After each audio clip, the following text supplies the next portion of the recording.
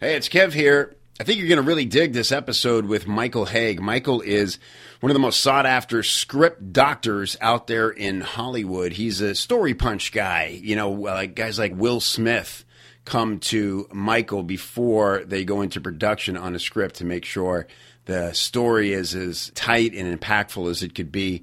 He's got a new book out called Storytelling Made Easy, where he walks you through 6 steps to telling a great story. So in the beginning, we talk all about those 6 steps and what goes into a great story. And then Michael invited me to sort of pitch him one of my stories that I use when I speak live sometimes, and it's appeared in other forms, written forms. And then he coaches me on how to tell the story much better. So kind of hung it out there for you guys, told the clunky version of the story, and it's great to hear Michael masterfully guide me through how this story could improve. So a longer episode than normal. I think it's worth it. I think you're going to get a lot out of it. And inside, you'll see where to go to get a free PDF from Michael that is sort of a chart, you know, working out those 6 steps that you can sort of keep handy whenever you're diving into some storytelling. All right, let's roll it. You hear all the bull about marketing every day. Make your money in your sleep. My new offer is crushing it. My guru could beat up your guru. It's time to go right to the source and get the truth about marketing. With your host, the founder of CopyChief.com, Kevin Rogers. To the truth about marketing. It's Kevin Rogers here, and I'm excited to have you listening today because you know what we love here at The Truth About Marketing and in Copy Chief? Story, right? Story makes the world go around. It's the oldest form of communication. You know, they cut into some new cave dwelling and they start to see, you know, dissect what they're seeing scratched into the walls, and it's stories, man. Stories. And one of the greatest story experts on the planet, no pressure, Michael, is with us today. Michael Hauge, thanks for being on the show, man. Oh, my pleasure. It's great to be here. It's great to have you. You and I have gotten to know each other pretty well over the last couple of years, and I was thrilled to see an email from you recently all about your new book, Storytelling Made Easy. Right. It's really exciting. I'm excited about that. Yeah, it's just on the cusp of coming out. It's actually on Amazon right now, and we're going out with starting our blast in the next few days. It's so cool. And I know, you know, you met Andre Chaperone, and he kind of drug you into this world of entrepreneurs and business folks. And so you've learned a lot about how business owners can tell their story much better and much more compelling. And we're going to dive into that some today. I'm going to tell Michael a story in a few minutes here, and Michael's going to coach me on that story. So you're going to get to see how Michael works and thinks about story in real time. So it's going to be sort of live without a net here in a few minutes, and really excited about that. Talk about pressure. Yeah, I know. About pressure. I got to bring my A game today. It's thing. I got to think of a story to tell. But I've been coaching somebody who already knows so much about storytelling. So if is there a way I can just nod and people understand that's what I'm doing if I don't have any clever ideas? Sure, plenty. You know, it's about the fundamentals, isn't it? At the end of the day, right? It's I know from teaching the 60-second sales hook, which is a super simple 4-step formula, but it really is kind of complicated. There's very predictable ways that people go off the rails when they're telling story. And, you know, just to sympathize with everybody who's trying to tell their own story, it's the hardest one to tell, because especially if you're trying to encapsulate what is the one story I'm going to tell people if this is the only chance I get to introduce myself, right? Absolutely. There's kind of two somewhat contradictory issues when you're trying to tell your own story. On the one hand is the kind of ingrained fear, who would want to hear my story? Because I'm nobody, I'm not a celebrity, I'm not a top, Fortune 500 leader or whatever that criteria might be. That's an easy one to overcome, I think, if you realize what Hollywood does, because if you're thinking about successful movies, those are almost never about big, well-known people. They might be about superheroes, but not real life people of high achievement. They're about everyday people who, encountered a crisis or had a goal that they had to struggle to achieve, and then they became extraordinary in the course of the story. And it's that everyday quality, really, that people want to hear about you when you're telling a story. So that's the one thing, is no one wants to hear about me. That's not true. Mm-hmm. But the other problem is then once people dive into talking about themselves, it's pinpointing what is this story actually about. Because it's not just about this happened, then this happened, then this happened, or I did this, and then this, and so on. It's about I had a specific goal, and these are the steps I had to take in accomplishing that goal, and here's how I and the situation were changed on that journey. That's what a good story is about. Mm-hmm. Yeah, see, I'm already thinking ahead to the story I'm going to share, and I'm thinking, oh, that's the part we're going to uncover. I think that might be missing. So, well, it's so cool. And storytelling by the way, it's so most of your professional career, I think, Michael, was, you're coaching screenwriters on how to pitch their story to busy, distracted, mostly uninterested Hollywood gurus, big shots, directors, producers, right? Well, that's part of it. I mean, what I started out doing even before then was working on how do you write the screenplay. Mm-hmm. I mean, I've been working in Hollywood for like more than 30 years. And it began with me giving lectures, working in Hollywood on the receiving end of scripts, then giving lectures about what do we who get scripts look for. And then that evolved into both my first book and also lectures that I gave all over the world on screenwriting. And then as a part of that, I started incorporating, it's great if you've got a brilliantly written script, but if you can't get anybody to read it, then it's never going to be on the screen of any size. So how do you, in a very short period of time, if you're on the phone or if you're at what's known as a pitch fest, where you've got at the most 5 minutes, how do you persuade somebody this is worth your time to read when if they play the percentages, they know that 99 out of 100 scripts that come to their company are not going to be any good. Mm-hmm. So how do you hook them into doing that? So that's when I got more into the pitching idea. And it's not quite the same thing. It's not really the same thing at all. In a pitch, you've got to somehow find the key elements of that story that you can convey quickly to give somebody a sense of what the movie will look like or what the script will be, just so they will be willing to read the script. The script has to contain those elements, but there's lots of other things too. It's got to have, well-written dialogue, a well-written description, and it's got to have a well-structured story and so on.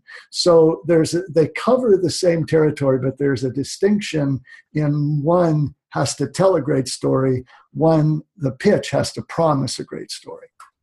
That's great. And you have testimonials from some of the biggest in the business, Will Smith, countless directors. Who are some of the most exciting people you worked with, Michael? Just name drop a little bit. Yeah.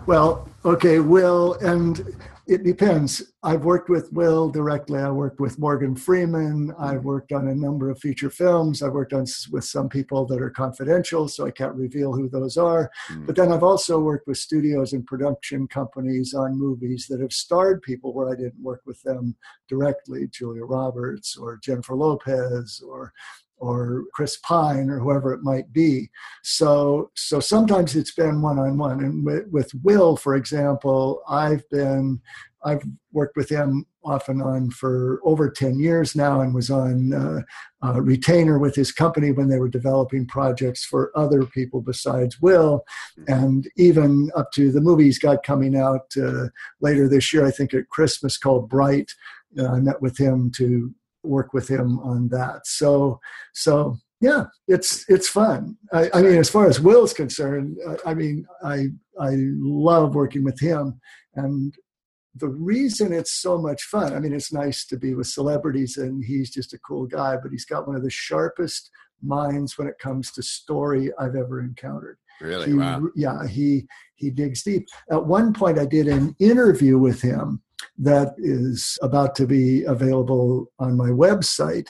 And I asked him questions. I just interviewed him about his approach to story, and we recorded it. But one of the things, I was reviewing that yesterday, and one of the things he said that relates to what you were saying at the beginning of this podcast, and that is when asked what's the purpose of story or what is story, makes story important, he said for the entire length of civilization, for millennia, when we hear, let me tell you a story, he said, we all lean into that because stories are how we learn to live better, how we learn to make our lives better. And I thought that was just a brilliant way of putting that, because I agree completely. We're looking to emotionally connect with the characters on the screen or on the page or the story we're hearing about. But the idea is through that character, through that person, through their experience, what can we learn about how we should live our own lives, about how to make our own lives better? Yeah, that's great. It's the conduit to dreaming, to fantasy, right? To imagining, wow, maybe I could go to that place or have that experience or feel those emotions. Yeah, absolutely. That's one of the reasons I like stories a lot better than I like real life. Yeah. Because as I often say, real life is not properly structured. You know, in real life, a lot of shit happens and then you die. That's not really that enjoyable. But if you're in a story, it's laid out in a way that you dive deep into the emotion and you really have that emotional experience. That's one of the things I talk about extensively in the new book, which is designed for marketers and business leaders and public speakers and entrepreneurs. And it's the idea that one of the greatest power that storytelling to me has when you use it in that context is you can give a potential buyer, a potential client, an audience, the emotional experience of actually working with you, of actually using your product. If you tell a success story, which is what it focuses on, a case study or a story about yourself where you achieve some success, you used your process or your product to accomplish something. If you tell that story emotionally, we actually feel the feelings of having that same success. And then it brings your audience or your potential buyer that much closer to hiring you or sending you money or whatever, because they've already had the feelings associated with it and haven't just heard data about it. Right. Wow, that's a great point. And it's why this is the greatest time in history to be an entrepreneur, a marketer, a business owner, because it's so easy to connect on a deep level. I mean, you could hold up your phone to your face and tell a sincere story and blast it out to thousands of people, and anyone who watches it can feel the emotion that you just conveyed moments ago. And it really just comes back to understanding what Michael's been talking about here, the elements of a story and, conflict, tension, desire, these kinds of things that they're the reasons we watch shows, we fall in love with characters, we sit still for 2 hours in the dark to watch a story unfold and feel transformed when the lights come back up. It's the stuff of life. So, Michael, you've got 6 steps for telling a great story in the new book. You want to give us those 6 steps as a framework here? Yeah, these are what I consider to be, it's the 6 key beats of the story. These are the 6 steps you need to take the hero or the protagonist of the story through as they go from wherever they were to begin with to the accomplishment they made, to the success they had, to whatever goal they had. These grow out of all of my work in Hollywood, because you'll see these same exact 6 steps when you look at a movie. Mm-hmm. But when I started working with people who weren't professional storytellers, not as their primary activity, public speakers or especially digital marketers and business leaders and so on, where the real strength and talent and passion is for making those other connections or reaching customers or selling a product or convincing someone to use a process or so on. So I wanted to make this as simple as I possibly could. Doesn't but it's all there. If you hit these 6 steps, then you will have the basis of a really strong story. So to begin with, before I talk about step number 1, let me just clarify one thing. When I talk about the hero of a story, I'm only talking about the main character of the story, the protagonist. A hero to me is not someone who is heroic. It is someone who has the potential to become heroic. And by becoming heroic, what I mainly mean is finding the courage and the perseverance to achieve the goal that they're after. So the hero you choose for your story is critical. You really have one choice, or 2 choices, I guess you'd say. You can tell the story about yourself, as you mentioned, and that would be an experience you had where you had a goal that you wanted to achieve, and through the course of pursuing that, that may be the way that you established one of the principles that goes into your business, that you came up with the product that you're trying to sell, or that you discovered the product you're selling and saw that it helped you, whatever your goal was, lose weight or become a better marketer or tell better stories or whatever it might be. So there are the stories with you, but the other kinds of story that I think is often underused, to be honest, in my exposure to the marketing world, and especially the digital marketing world, is stories about people who you have guided towards success. Guided because you coach them, because you're a consultant, guided because you sold them a product that helped them transform, guided because you gave them a process or a tool or a membership site or whatever it might be. And I think making that person the hero of the story is equally valuable and important. So you have to choose, as you're developing the story, who do you want to be the hero of the story? Who's the one who had the goal? Who's the one who succeeded? So the 6 steps you want to take that hero through, whether it's you or the satisfied customer, would be, number 1, the setup. By setup, I mean we need to get a glimpse. We need to see the hero of this story living their everyday life before they started this journey, before they had discovered your product or your process, before they began moving forward. They are in a situation that they've been in for some time. Oftentimes they're stuck in that situation, tolerating some negative quality or thing that's going on, but we need to see them in their everyday life. And when we are introduced to them, we have to immediately empathize with them. So the setup is also that stage of the story where you get us to connect with that character emotionally. You do that by getting us to feel sorry for them because they're a victim in some way, or we worry about them because they're in jeopardy. Maybe they're about to lose their job or lose custody of a child or something like that, or because they're likable. And likable comes from being kind, good-hearted, generous. So we learn in the setup, this is someone who cares about their family, about their friends, about their coworkers, about the environment, about humanity, whatever it might be. So with those devices, those qualities, if you instill those in the character during the setup, now you've created the psychological connection. So we're ready to go on the journey with the character. Step 2 is you present that hero with a crisis. Something must happen that has never happened before that's going to move them to action. Something changed from their everyday life to some new situation that they're going to have to deal with. So what was that crisis? Did they get fired from their job? Do they have a company that just got a huge order to fulfill and they don't know how to do it? Did they just get fed up? Was it one of those straw that broke the camel's back moments that they said, I can't tolerate this job once more.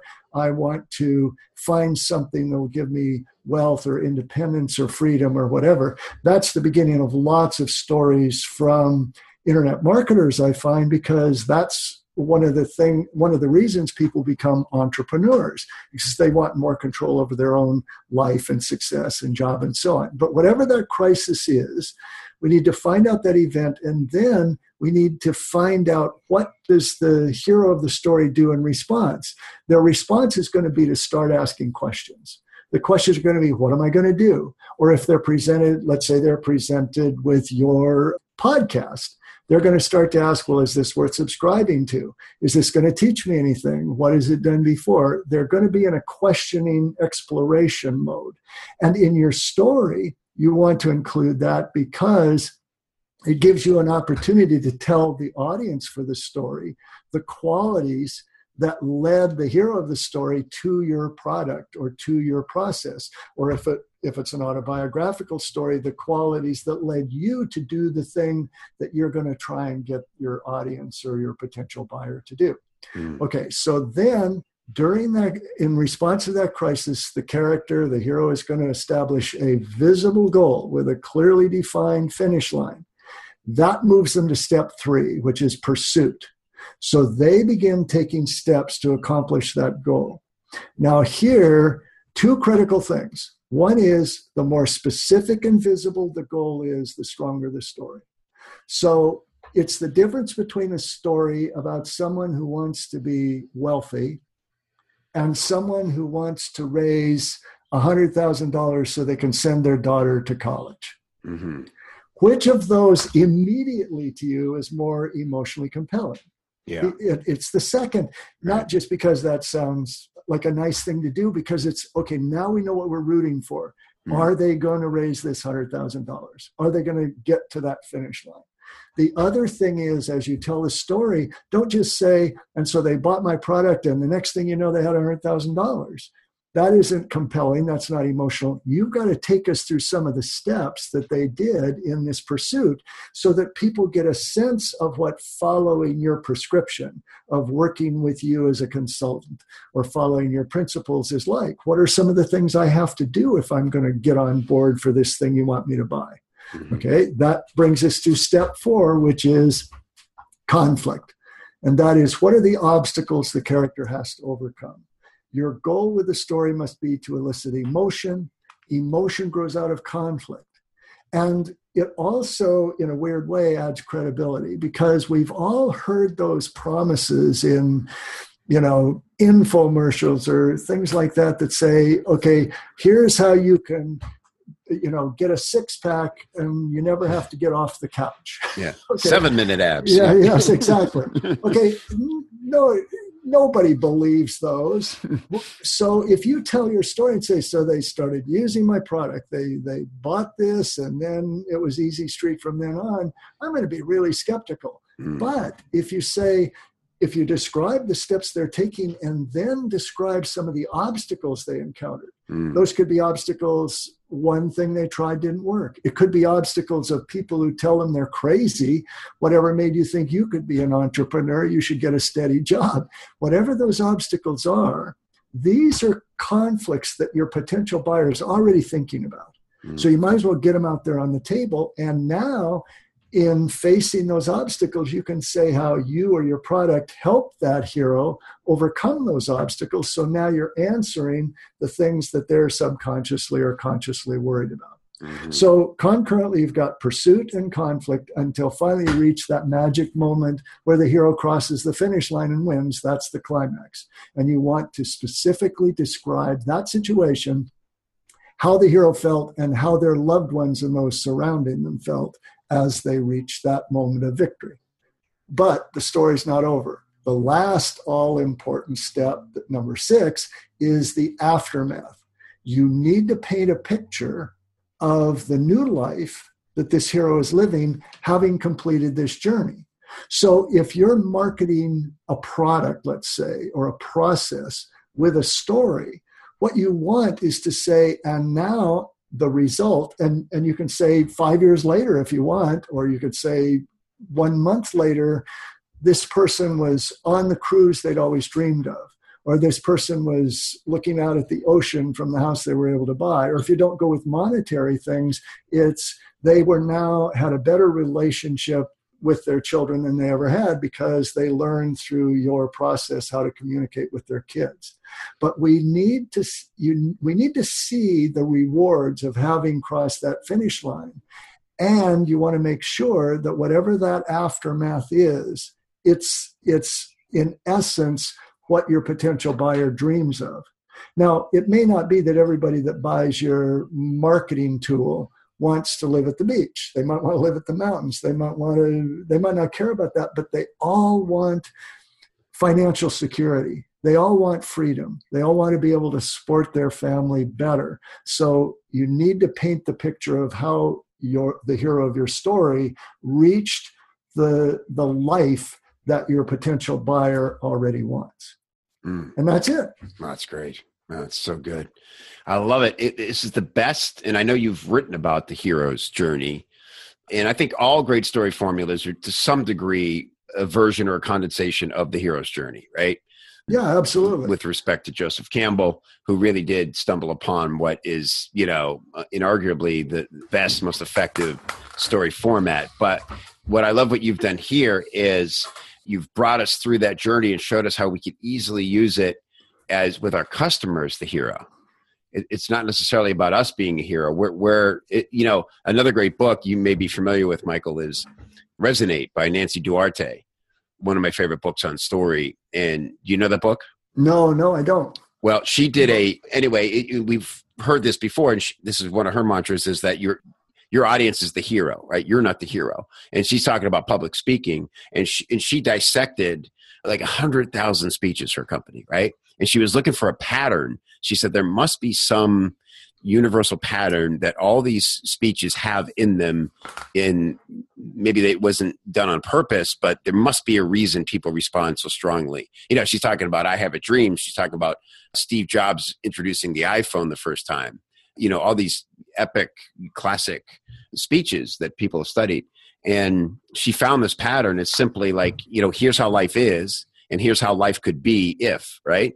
And it sort of goes up and down. But at the end of the day, it's all about your hero is in the position, your audience is in the position of being the hero of the story. Absolutely. Back when I was saying about step one, you need to create empathy with the character. That's why. Because what empathy means is you're no longer observing the character. It's like going to a movie. A really good movie, we're not just observing what's going on. We become that character. In Avatar, we're the ones going to the planet, and in Silence of the Lambs, we're the ones trying to stop the serial killer, or whatever it might be. It's the same in any story you tell. The way you make your audience the hero, or your reader, if it's an email series or something like that, is you create that psychological connection through that empathy, through creating sympathy or jeopardy or likability. And once you've established that psychological connection, then your audience is the hero because they're experiencing the story you tell through that character. Now, she's talking about something a little bigger, which is in an overall speech, how do you make your audience the hero? I assume from what you just said. Right. And that's true too. I specialize in story, which is one part of a bigger speech, but it's the same basic principle. You want to present whatever you're presenting in your speech. It's like Will said, we're listening to what you're saying because we want to live better lives. Right. How can we make our life better? And as soon as we can see, I am in the situation of the person up there on stage, I can envision myself in whatever it is they're promoting, whether it's a system of morality or whether it's using a new ballpoint pen.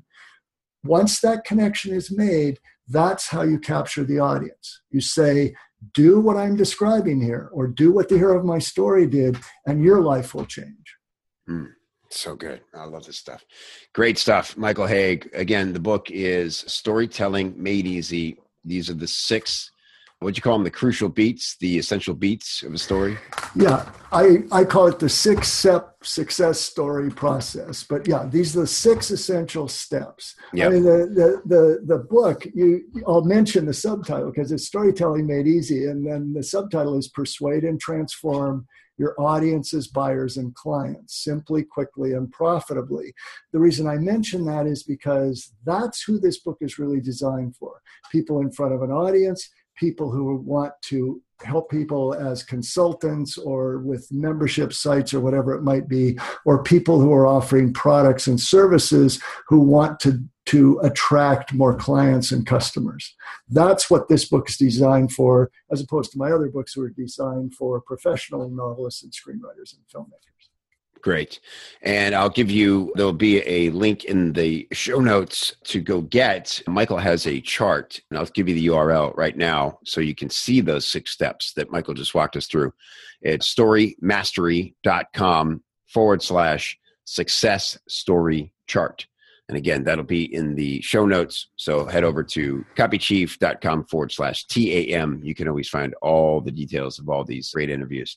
All right. So Michael. And that one's, yep. let me add, that one's free. I mean, that's yep. not the book. You can find out about the book there, but this is, I put together a chart that lays out the 6 steps and what the elements of each of those steps are. And then also along with that, there's my explanation plus a story. I did an interview with a business leader, and then he told me this fantastic story. I translated into written form using the process. And so you can see the 6 steps in action. And then I explain what the elements were and why those made it an emotionally involving story. So all that is just a freebie, just so you'll have a better understanding of the 6 steps. Fantastic. Very cool. Can't wait to get my hands on that myself.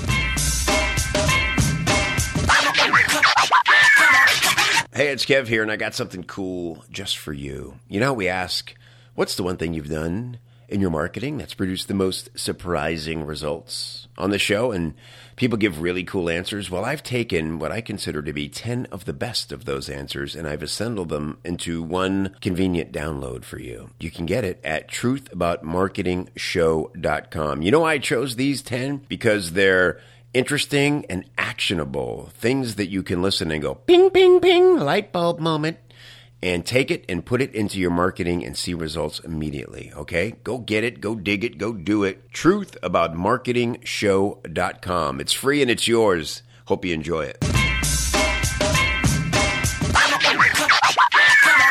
Okay, so I changed the story I'm going to tell you as you were going through the 6 steps. Uh-oh.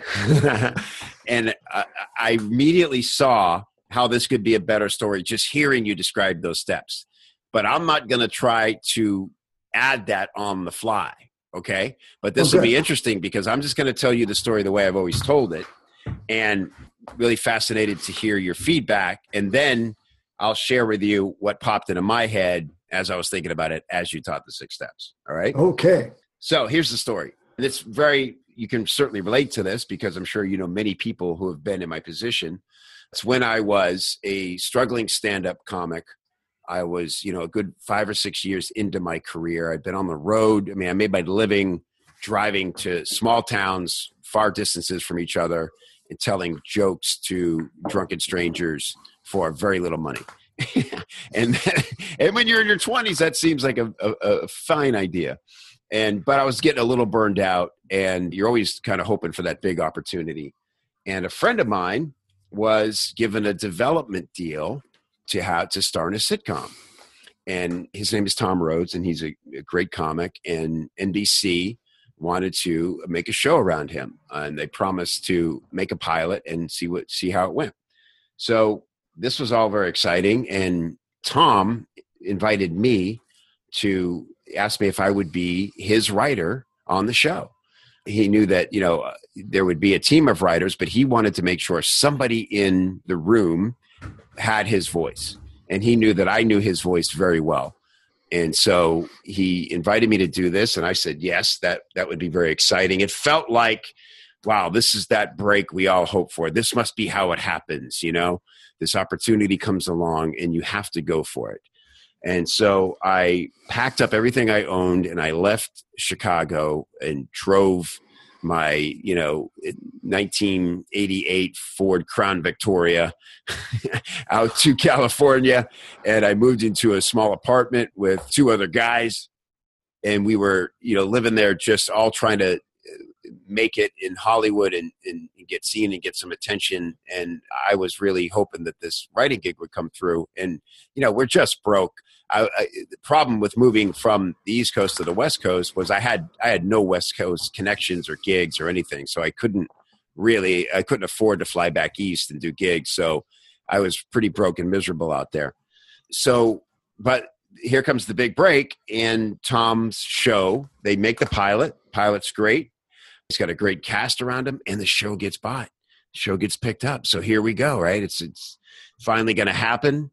And they'd been telling Tom all along when he said, hey, I've got one guy that will serve as my writer. He'll represent my voice in the writing room. And, oh, cool. Yes, of course. Sure. And so the show gets picked up, and Now it's like, all right, when does Kev start? And they're like, yeah, we're going to need to see some of his work, at least a spec script. And here's the thing, Michael, I didn't even know what a spec script was. I had never written a sitcom. I was just there. I thought I would kind of be Punch, right, to represent Tom's voice and put the jokes in his voice. And they were like, yeah, it doesn't really work that way. We need to see his work. So now I found out what a spec script was, and I made the classic mistake of all I had, there's only the pilot script for the show. So I wrote my spec script about Tom's show that only had one episode in the can, which, as you know, is a huge mistake. You don't write for the show you're trying to get a gig with. You write for another show. And so that was embarrassing. And then I went and I wrote a spec script about a different show. And, they looked at it and ultimately said, look, this guy's not really ready. I'll tell you, the guy who created the show was another comic, a friend of Tom's. And he said, look, we could bring Kevin in as a writer's assistant, but he's going to be going to get Jamba Juice and they're never going to see him as a peer. It's much better. Let's wait. If the show gets picked up next year, Kevin can come in the room and he'll be a legitimate writer. I'll have the clout to get him in at that point. Great. So that's what we did. So there I am sitting in Los Angeles now through all these episodes. And, at least I got kind of close to it, but, I'm still broke. Tom put me on his payroll with like survival money. I'm running to the dry cleaner and doing errands for him and getting a few jokes into the script, but he had to go bring him in, as himself. And just miserable out there. You live in Los Angeles, Michael. You know that it's not the place to be with no money, right? It's just like look. It's like breathing on the glass of a beautiful department store everywhere you look. You can't have any of it. And then the show did not get picked up a second season. And at this point, I'd lost a lot of momentum with my stand-up career. I'd been out there a year and was really lost and broke and miserable. And I had no idea what to do next. And I also learned through the process of being out there and being sort of that close to the gig that it didn't look so sexy anymore, right? None of those writers looked happy. What I thought would be this amazing gig of, sitting around being creative all day really looked like torture. These writers were pretty mangled from the looks of it. And so I'm sitting out there and I'm lost and I don't know what I'm going to do. And I'm at a car wash in North Hollywood. And the other thing that's weird about LA is when you're looking destitute, nobody talks to you, right? And I could walk through a grocery store, and I grew up in the South where people are friendly to each other, and people just look right through you or right past you. And so I was just kind of grown used to not being acknowledged. And I'm sitting there waiting for my car at the car wash, and this lovely woman sits down next to me, and she's just chipper and she's talkative, and she says hello to me. And she says, "Oh, isn't this weather beautiful? I was just in Chicago and it was so cold and rainy. It's so great to be back here." And I thought, oh my gosh, she actually talking to me? I can't believe this. Then I said, "Yeah, oh really, Chicago? I'm from Chicago. What were you doing in Chicago?" And she says, "Well, I was doing the Oprah Winfrey show." And I'm looking at this woman, and I thought, oh, she looked maybe like she could be a medium or something like that, right? And I said, "Oh, what were you doing on Oprah?" And she said, "Well, it was part of Where Are They Now type of show, and I played a character called Mrs. Kravitz on Bewitched." And I said, "Oh, yeah." And suddenly I recognized her, and I knew who she was, and we're having this lovely chat, and she's asking, what am I doing out in L.A.? And I tell her this saga and how the dream I thought I wanted, I no longer want, and I'm feeling lost and confused and sort of depressed. And she says, "I'd love to help you. You seem very nice. I could give you my agent's number and see if maybe he could look into some stuff for you." She said, "But I don't know that that's really the best thing I can do for you." She said, "So along with my card, I'm going to give you a piece of advice that my husband used to always give to people." And he would say, sometimes in life, when you don't know what you want, you have to start with what you know you don't want and go from there. And it just hit me like a ton of bricks. It was like, wow, it was so simple, but it was so profound that at least I had now step one of what to do next. And that was to recognize that the thing I knew I didn't want was to be in LA anymore, feeling broke and miserable and like I have no options and no direction. And so a week later, I packed everything I had back into my car and I headed west back to Chicago. And it was the first time I'd ever, loaded my car with all my stuff to move away from something rather toward, than towards something. And that was the, journey of the next part of my life, which eventually brought me to what I do now, which is copywriting. So that's the story. Okay. So I'm going to do what I do with any client I work with a story. And anyone really in any situation like this, I'm going to start by asking you some questions. All right. Before I start saying, well, you should do this and do that, because one way I put it is my job is to help you realize your vision of what you want this story to be and do, not mine. So if I just said, well, you should change this and this, it'd just be my vision of your story. Yeah. And the first question I would ask, now I'm going to pretend like you just came up with this story in the sense that I know you've used it and, had good success with it, but I may have heard versions of it before, but I'm approaching it as a brand new story I haven't heard either. Mm-hmm. Okay. And my question is, who is the audience for this story? Mm-hmm. That's a really good question. I guess the audience for the story is anybody who's ever been at a loss for what to do next in life. Okay. And what would be the context? How would you be reaching? Is this something you would say on stage? Is this something you do in one of your podcasts? Is it a written blog? Let's say I would present it live. Okay. And what action do you want the people hearing this story to take? I want them, that's a good question, because I'm not a mindset guy, I'm a copywriting guy. I may not be a mindset guy either. I've never heard that term. So I just. So the simple action I want them to take is I want them to, if they're interested in becoming a writer and want to do it on their own terms, they could come to Copy Chief and get all kinds of tips about how to start a writing career. Is that congruent or is that a leap? Okay, so your goal is to get people to come to Copy Chief. Is that what you said? Yes. Let's say I'm telling that story on stage. Well, what I really want them to do is be able to relate to that moment that I experienced and really focus on that simple moment of having this, that it sometimes you have to just take a step back and simplify your direction before you can really find what you're looking for. Right.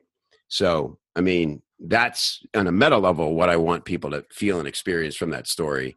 But to be honest, I've never used the story as a conduit to get them to take action on something I have to offer them. It's just a story I know that people relate to. Okay, so since we don't want your podcast to be 2 hours long, yeah, I'm gonna cut through some of it because I would challenge you on both those answers. Okay. I think globally, of course, you want people to come to your site and start tuning into your podcast and read your blog and so on, but that's not what this particular story is designed for. Right. Any well-told story is going to increase an emotional connection with you and your audience, so that's good. But the other answer you gave, I think you do want them to take a little more specific action than just evaluate. I think you want them to ask themselves, am I doing what I really want to be doing to achieve whatever my goal is? Or am I putting up with a whole lot of shit just because in the hopes that someday there's going to be some pot of gold for that? That's what I got from the story anyway. Yeah. That's what I got as the turn for you when she gave you that piece of wisdom. The thing of, if you don't know what you want, ask what you don't want. And you, as soon as you ask that, you want them to ask the same question that she told you to ask yourself. Right. That's what I would say. That to me is the power of the story. Yes. Okay. So given that, I would give you these suggestions for the story. Right. The first one is the story's too long. Yeah. And that's an easy one. But if you think about the 6 stages, it was pretty much all stage 1 and stage 2. You did a great job with the setup. You were a struggling comedian. Like when you just said the thing, I was telling jokes to drunken strangers. Okay, that is a perfect example of creating empathy through sympathy with the hero of your story. The hero being you, but we're looking at you in the third person now as the hero of the story. Now I'm talking to you, the second person who came up with it. But the hero of that story, we immediately feel sorry for.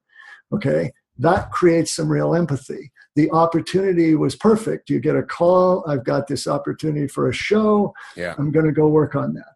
But then and that was fine. And also you did something else that I don't usually talk about. It's a key Hollywood trick. And that is one of the things an opportunity does in changing a person's life is it changes location.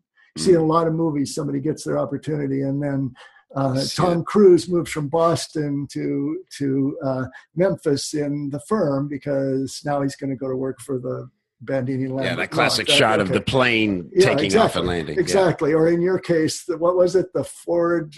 the 1988 Ford Crown Victoria. Yeah, Crown Victoria. Okay, so we can see aerial shot of a crummy Crown Victoria right along Route 66 or something. Okay, right. So now you're there. Now what you need to do is condense that part of it down.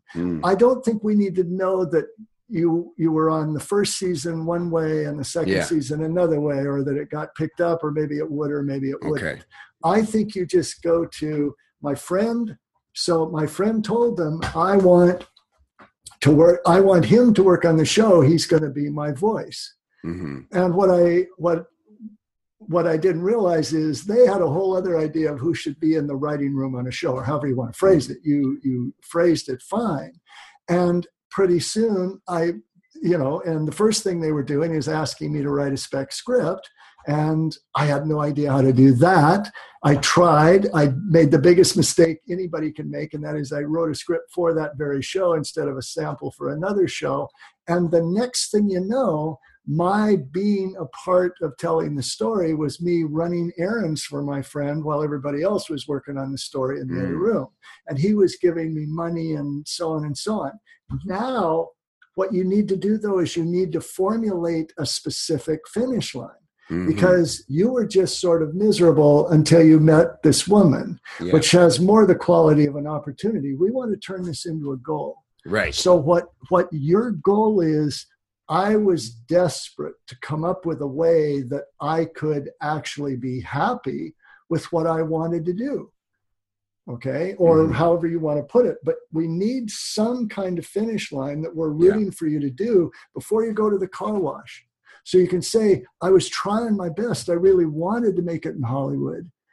And I should qualify this too. This is what you might call a failure story. Yeah.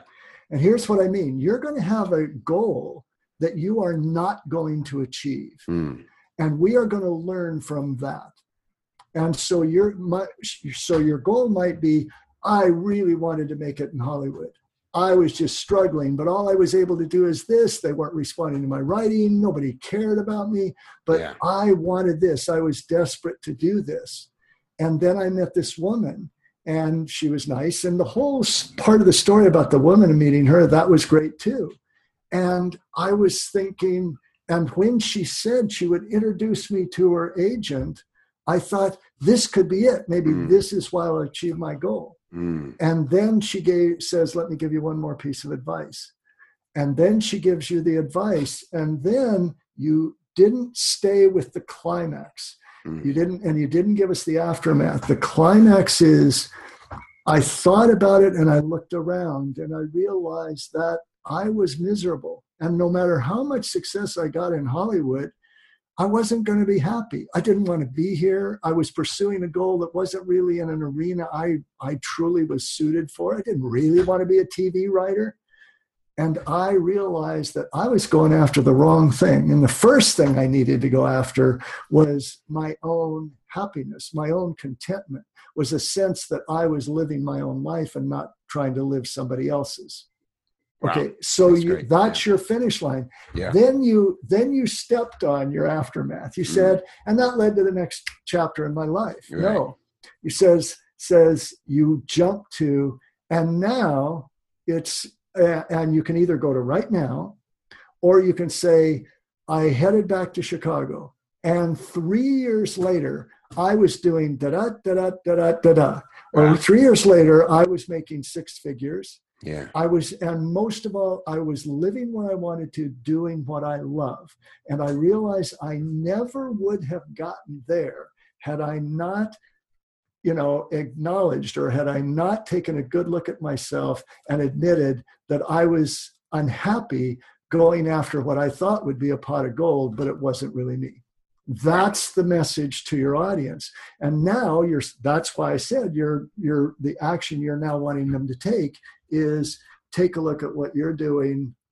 Ask yourself, are you really doing what you want to be doing? Are you really pursuing a goal that's true for you, or however you want to phrase it? Now, that by sharing that, you've done a number of things. Number one, you've created a really strong connection with your audience, whether it's from the stage, or I'm sure people who are hearing that for the first time on this podcast, they really get how that was an important turning point in your life.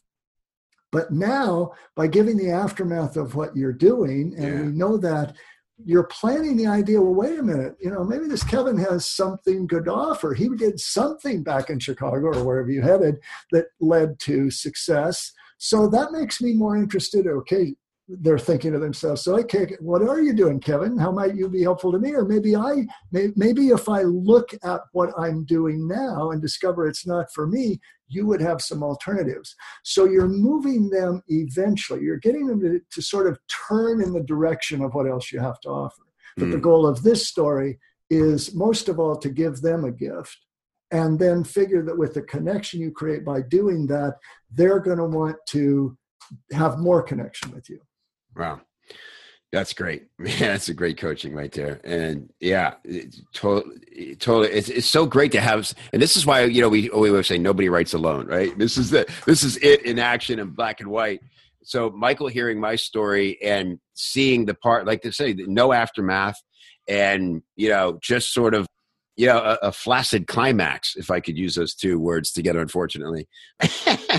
So now here's that's just terrible. That isn't in my book. There's nothing move in right my on. book We're not blaming Michael for that. Contradictory phrases about flaccid climaxes, but it does create an image that I would really like to get out of my head, frankly.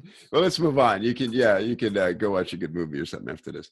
But here is the element that it occurred to me that I don't include in the story that is actually part of it that would make it much more compelling. And tell me if you agree. Now, what I don't mention previously when I tell this story is that when I started my stand-up career, one of the first things that happened to me was I met the woman that I knew I was supposed to marry.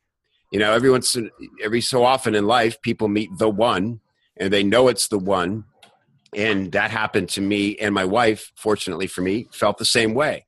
But I was 19, and I was just the beginning of my journey as a comic, and so was she. So we sort of had this long-distance love affair for the longest time. And before I moved to Hollywood, on the way to Hollywood, she was living in Boulder, studying to be massage therapy, and we spent a glorious week together, and it really solidified our love. It really was like wow, we were right. We are supposed to be together, but how will it happen? And so me going to Hollywood, my real desire to succeed was, I thought, this is the break that everybody hopes for. And if I can succeed as a TV writer, I'll be able to create a life for us, and I'll be able to compel her to come be with me and move her business here. Right. And when everything fell apart, again, being out there a year and being away for a year, I kind of lost that potential. So when the show failed, I was also kind of losing the love of my life, or how I didn't know, how am I now going to compel this woman to come be with me, right? What do I have to offer? And so I think that makes that climax even better when she gives me that line, and I realize what I don't want to be is sitting here broke, miserable, with no direction, and never finding out if Michelle and I can be together. And I, week later, I packed, I left, and first thing I did was call Michelle and said, I'm coming to get you, or something like that, right? Mm-hmm. What do you think? So, well, and here I am back. You thought you were rid of me, and now I'm giving you more coaching. Okay, that would be fine to introduce that. Just be very cognizant of the fact that now it's a different story. Now it's a love story, right? Yeah. It's that, but the message is significantly different because you changed your goal. Mm. Because that could be a great story about finding the love of your life. Mm-hmm. That could be a great story about maybe not finding so much as winning or figuring out, well, let's just put it that way, winning the love of your life, because you'd already met her, you found her, but winning. And so you tell the story with much the same beats. The other beats would be pretty much the same, except when you're at stage 2 and you're trying to figure out what it is you want, or no, you're in stage 2, you figure out what you want to be. So you're in stage 3, you're going after the goal, which is success in Hollywood, but you put in right there the idea that the whole reason you wanted to do that is because you had met the love of your life, and you had to make yourself worthy of her love. You had to be able to support her. You could lay in a number of reasons. And so when that woman gave you that advice, that's going to be the same point. But what's different is now what you realized is you needed to rearrange your priorities. Yeah. And you needed to rearrange your belief. In fact, if I had longer to work with you, what I'd probably dig into, and I'll just share this a bit now. One of the things I talk about in the book, and I do often when I coach, is I say, okay, you can tell the 6 stages like you just did. And those 6 stages can mostly be about the physical activity, the external things that happen and the external goals you have. To get to the level of truly powerful story, you need to go inside the hero and ask, what are they afraid of? Mm. And so if you would be willing, and knowing you, I'm sure you would be, to be vulnerable enough to say, where did the belief come from that you only deserved her love if you were making a certain amount of money? Mm-hmm. Where did you get the idea that was the qualification to be with someone who you already knew and she knew as well was your destiny? And now the message you're giving your audience is even stronger, because it's not only get your priorities straight, but it's you've got to find the courage to recognize where your belief about achievement or about relationships or whatever came from. So then if you can find the courage to let go of that and get back in your crappy car and go back still looking destitute and say, I'm here, and understand that they're going to accept you for who you truly are and not because you're some writer in Hollywood, that's a wonderful lesson to give people too. But if you try and do both, it's going to screw up the story. Yeah. And that often can happen where it's sort of like sometimes writers can't think of anything to say, and then they get going, and now they're thinking of everything they could pile into their story. Right. Not that I'm accusing you of doing that, Kevin, but in general, a story can be complex, but it can't be complicated. It can't go off in several directions. Right. So again, we go back to the first question. Who is your audience and what action do you want them to take? Do you want them to confront something to do with relationships or confront something to do with career choices? Right. And then that's one of the places your work is, because you've already got a good story. You got the elements of a good story. You were wise to think this is a story I could tell and share with people to benefit them, but you haven't gone deep enough or specific enough about what exactly is it I'm sharing, what exactly is my goal, and what do I want them to be able to do after hearing it. Right. No, that's great. That's great. So true. And you're right. I mean, and these are the choices you have to make when you're selecting a story, because sometimes, as we saw here, there's a couple ways you could go with it, or there's an element you could introduce, but like Michael's saying, totally changes the story and changes where I'm bringing people. I think it adds a layer of tension, and it helps my desire seem more, what's the word I'm looking for, noble, because I want to win this girl, and I have it in my head that the only way to do that is to succeed. It's not just about me wanting to get this job I hope to have, right?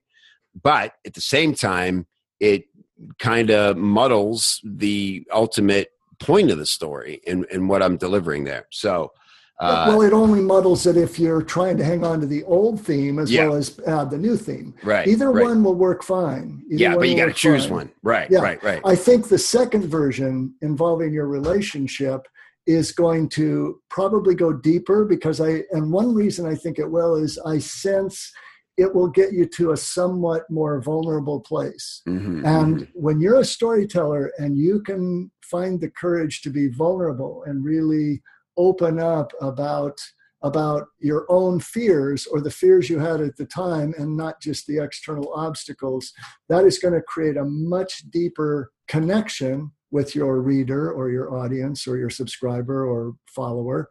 But it's going to create a much deeper, more effective message that you're giving them, because it comes from so deep. It comes so much from the heart, and something that they will have experienced emotionally because they're identifying with you as the hero. So if you can do that, that's probably the one that would serve you better overall. But the other one was fine too, because that has a very important message as well. Mm-hmm. And I thought I took away something strong from that. Yeah. So pick one and then go with that. Yeah, that's fantastic. Wow, this was great, Michael. Really enjoyed it. And I feel like I owe you money, because I know you get paid a lot to do this with Will Smith. And, well, I have one fee as a story expert and consultant, another one as a therapist. So I'll figure out what this was, and then you'll be getting my bill tomorrow, okay? What I'm thinking to myself as we're talking is, we had a goal with this podcast. We wanted people to take action, and that is start telling better stories, or telling stories more, or not be afraid of them by going through these 6 steps. And now I'm wondering just who's left listening to the podcast, because I've heard your podcast. They don't all last more than an hour, and I tend to get all excited when I talk about story, and you were into it too. So I don't know if we crossed the finish line very effectively or not, but I had a great time. I did too. And look, I think for people who really care about story, if they made it through my bloated conflict section, then they were very well rewarded to hear your feedback and how the story could change. Because look, they just, again, they're the hero. They apply this to their story. And that's what's great about a hot seat like this is it's much easier to watch it happening to somebody else, and get eureka moments. So thank you for sharing your expertise. Again, storymastery.com. You want to do /success story chart.